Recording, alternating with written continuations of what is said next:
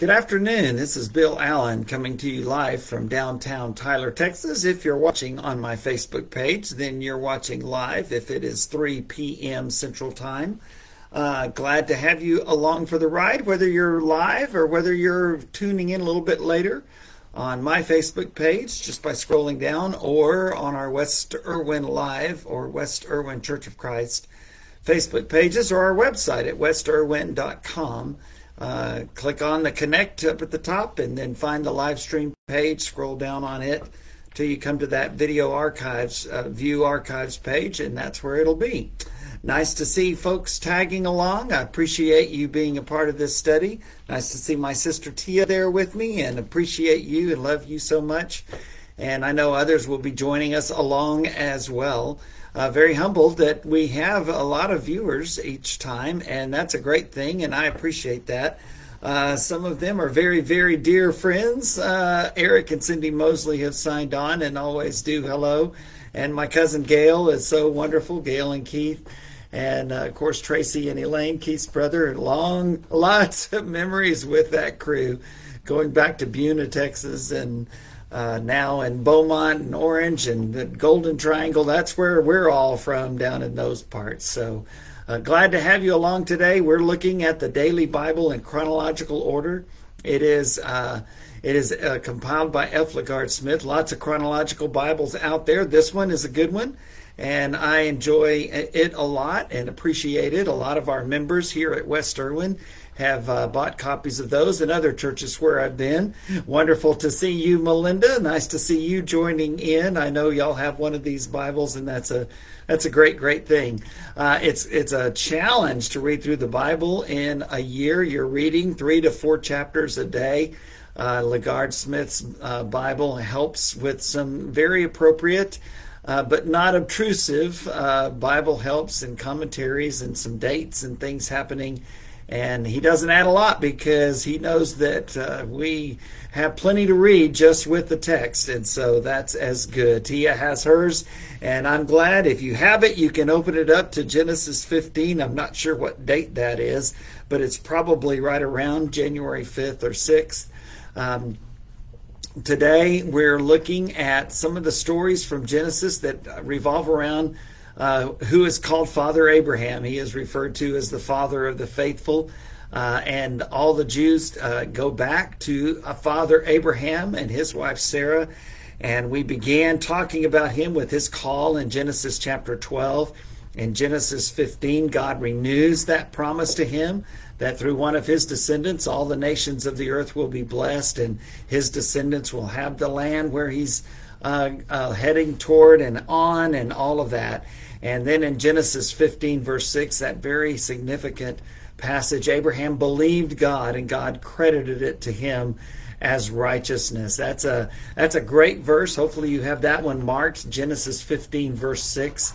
It's quoted in the New Testament 2 or 3 times, a couple of times by the Apostle Paul in Romans 4 and in Galatians 3, when he's talking about how our salvation comes by faith and not by works. Just like it did with Abraham, he believed God's promise and God credited it to him as righteousness. Paul makes a big point in Romans 4 that Abraham did not deserve that. God credited it to him.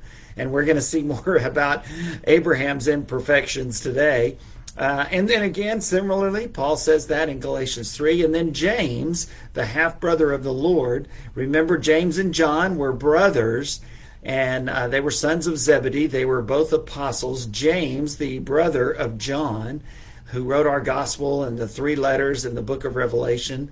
That James, who was an apostle, was one he was the first apostle killed for the faith. We read about that in Acts chapter 12. But the James that wrote the letter of James is actually James, the half-brother of the Lord. Mary and Joseph, after Jesus was born, they had abstained from any sexual relations until Jesus was born. And then after that, they carried on and had children in the natural way. They're listed in the Gospels, some of their names, and 2 of them write 2 of our books out of the New Testament. James is one who also took some of the leadership in the church at Jerusalem after Jesus began the church on the day of Pentecost. and also Jude, who is a very short one-chapter book just before the book of Revelation in our Bibles. All of that to say that James, the half-brother of the Lord, in that little letter that he writes, I think it's 5 chapters, he also quotes Genesis 15, verse 6, but he does it from a whole different perspective. In James 2, he quotes that passage of Abraham. Abraham believed God, and God credited it to him as righteousness, and quotes it as a biblical example of a faith that is expressed in demonstrations of obedience to God. And that was Abraham's faith. Looking back specifically to some of the instances we're going to see today, Abraham trusted in God and obeyed him and was faithful, but Abraham also had flaws. And he had sins, and there were times when he didn't quite trust God enough. We're going to look at a few of those today as well. The first one is found in Genesis 16. When he's hearing that promise from God that you're going to have lots of descendants, I'm going to bless all the earth through your descendants. Abraham says, maybe it's not through Sarah, my wife. And Sarah says, well, here's my servant girl, Hagar. Maybe we're supposed to have a child through her. And so Abraham sleeps with Hagar, and they have a son, and his name is Ishmael. That's Abraham's firstborn son. But God says Ishmael will be blessed, and he'll become a great nation with lots of descendants, but he's not the child of promise. You and Sarah will have that child. And so we continue to go on, and Hagar looks at Sarah with a different look now that she's had a child, and Sarah is jealous, and so she sends Hagar and Ishmael away, and they're starving to death. And then God sees them and sees their pain and provides for them. And Hagar names that place the God who sees. The God who sees me. It's such a great story in Genesis 16, a tragic story. We'll hear more about Ishmael as we go along. Abraham was 86 years old, Sarah 76 years old, when Ishmael was born to Abraham and Sarah's servant Hagar.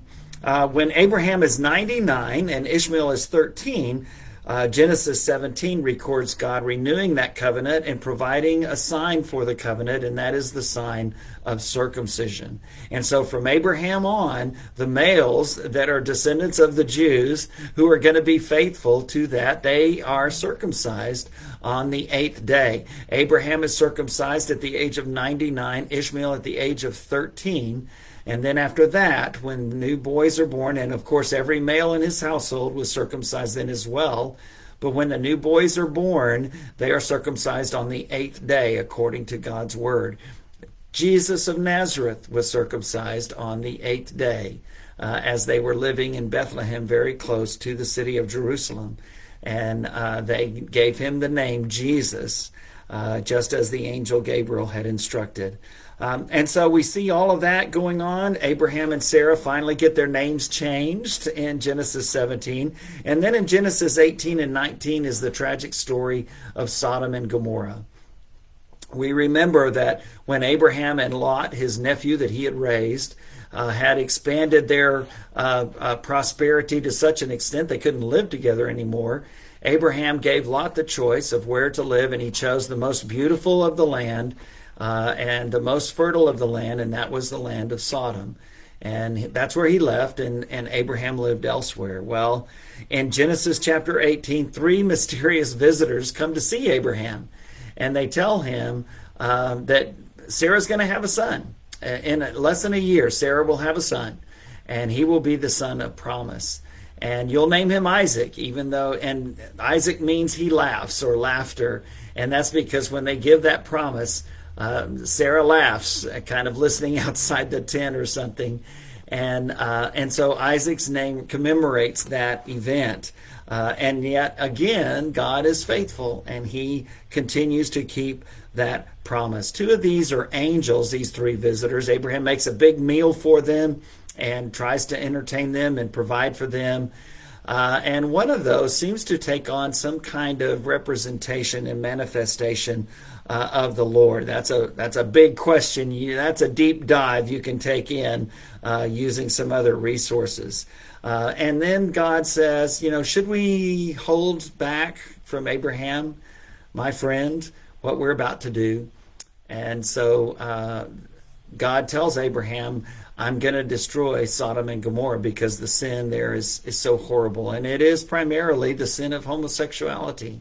And we read about that because of what happens with Lot and his family. And so Abraham, however, is very sympathetic towards his nephew, of course, and his family, but also the people there. And so Abraham bargains with God in Genesis 18. It's really incredible. One of the stake questions Abraham throws at God is, will not the judge of all the earth do right? And of course he will. And he didn't have to bargain with Abraham at all. The people deserved death because of their sins. But God was merciful. So Abraham says, what about if you find 50 righteous people there? Will you destroy them all, including the 50 righteous? And God says, no, if there are 50, I'll spare it. Abraham continues, how about 45? How about 40? How about 30? How about 20?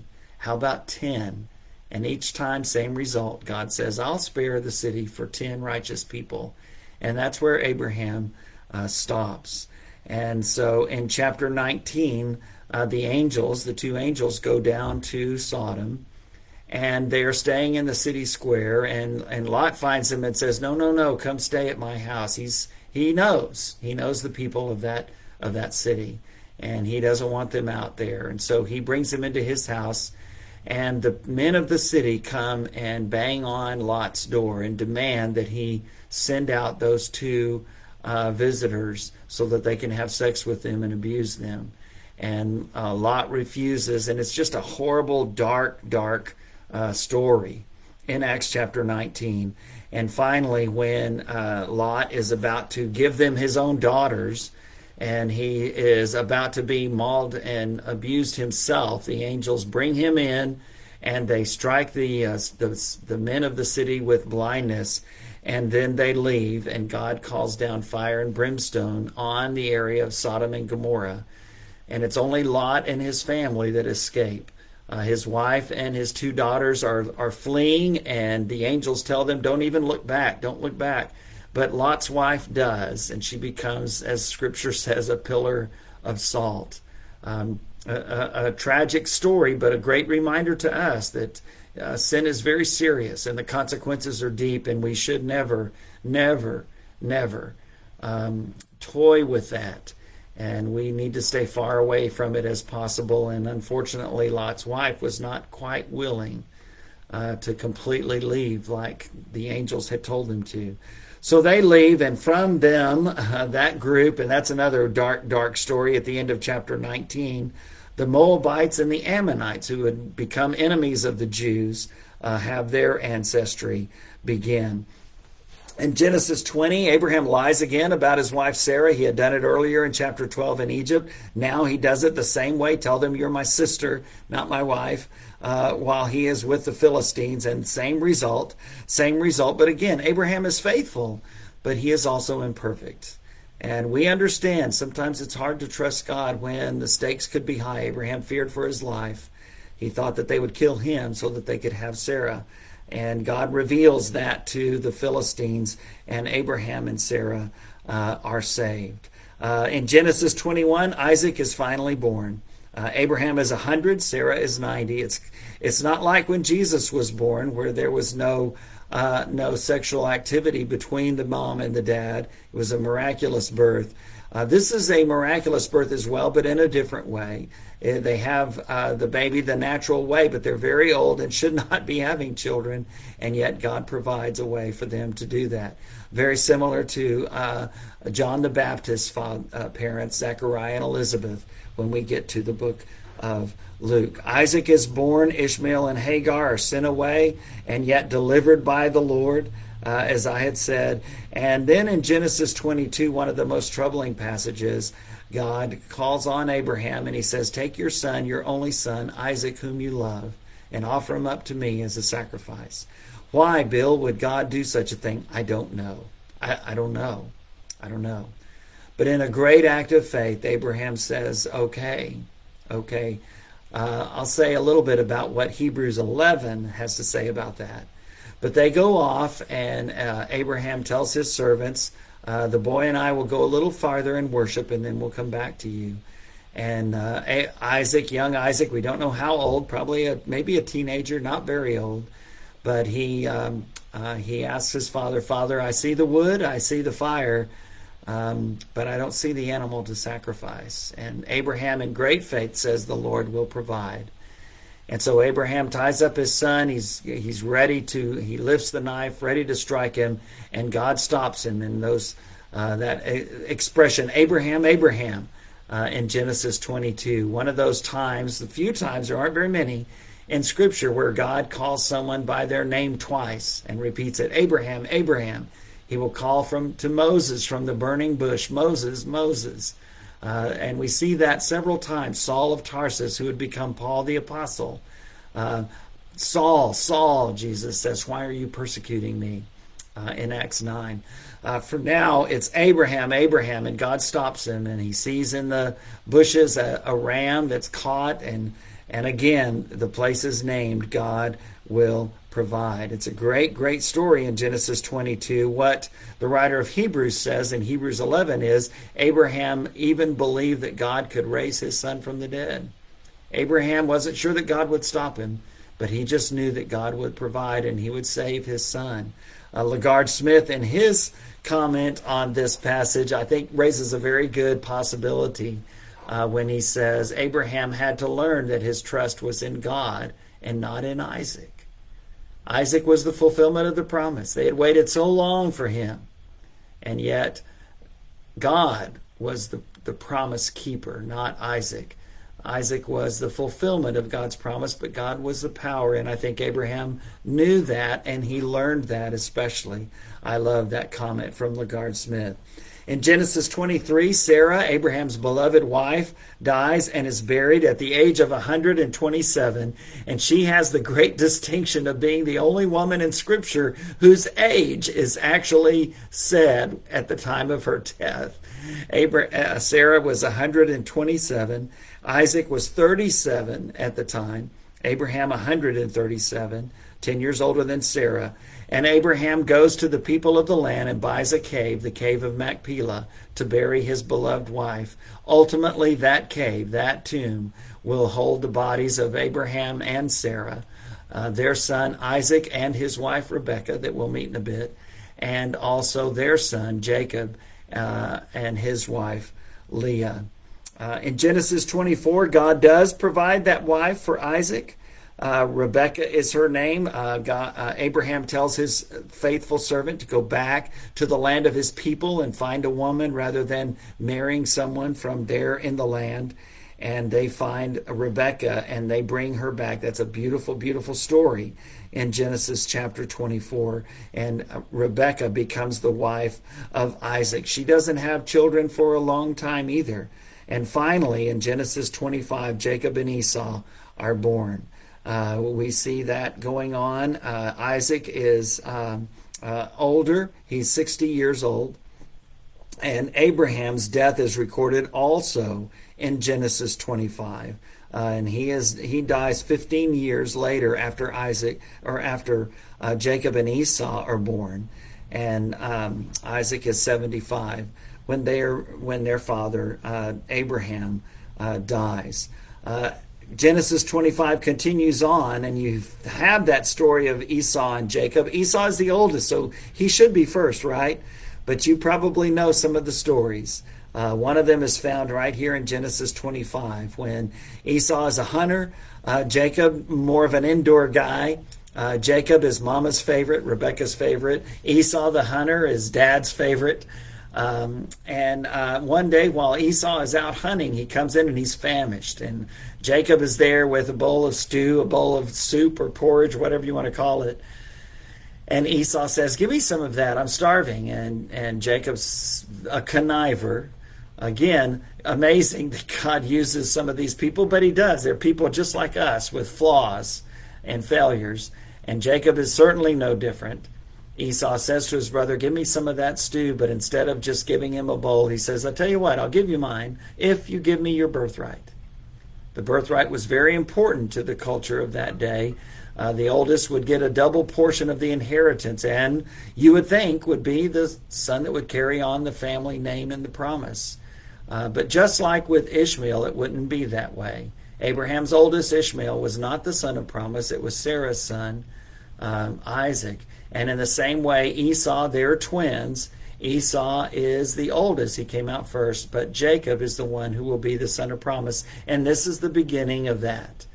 Esau forfeits his birthright. He sells it to his brother simply for a bowl of stew. Unbelievable. Unbelievable.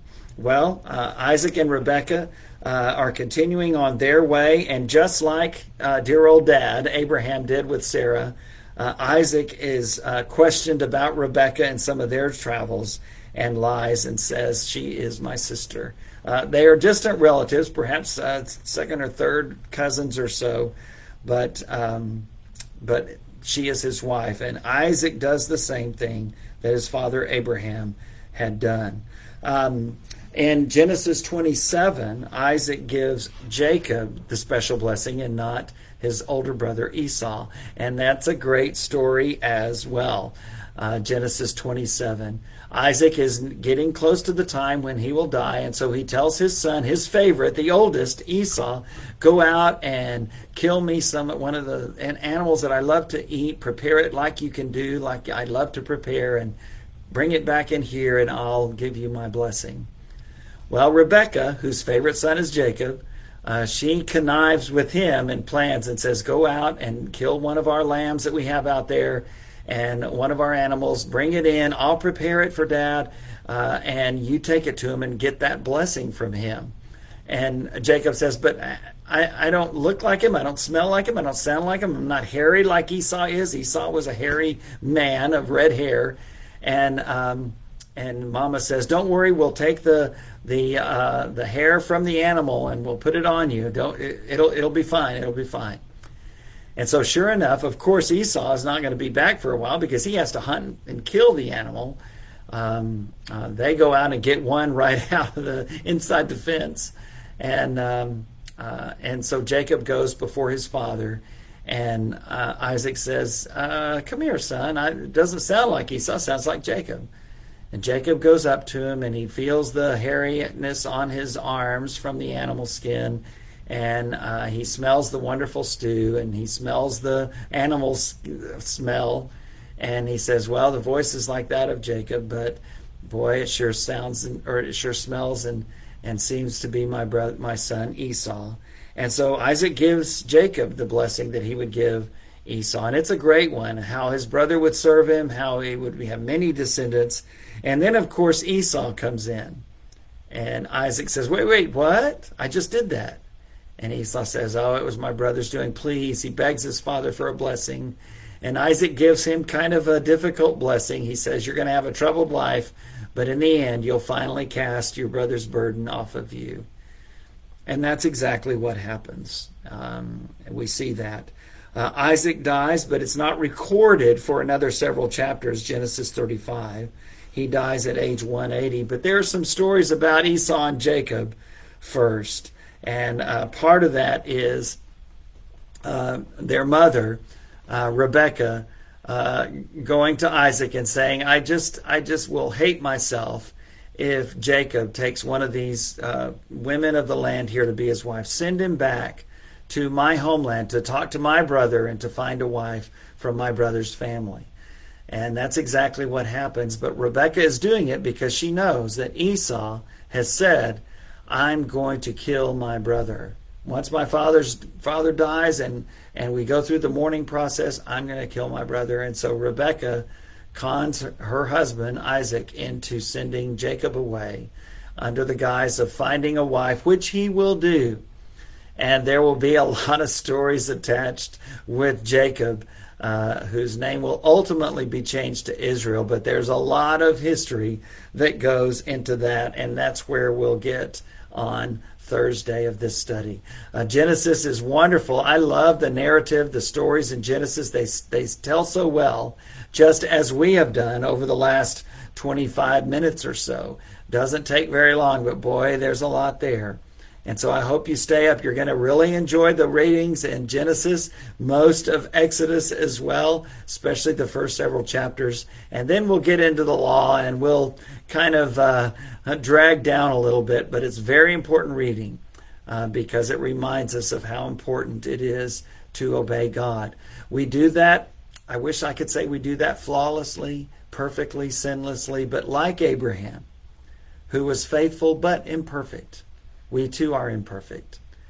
But like Abraham, through the blood of Jesus Christ in our case, we can be seen in the eyes of God as faithful. And just as he did with Abraham, God will credit it to us, not earned, not deserved. Because of that faithfulness, he will credit it to us as righteousness. Continue on reading through the Bible, and I look forward to seeing you on Thursday. God bless.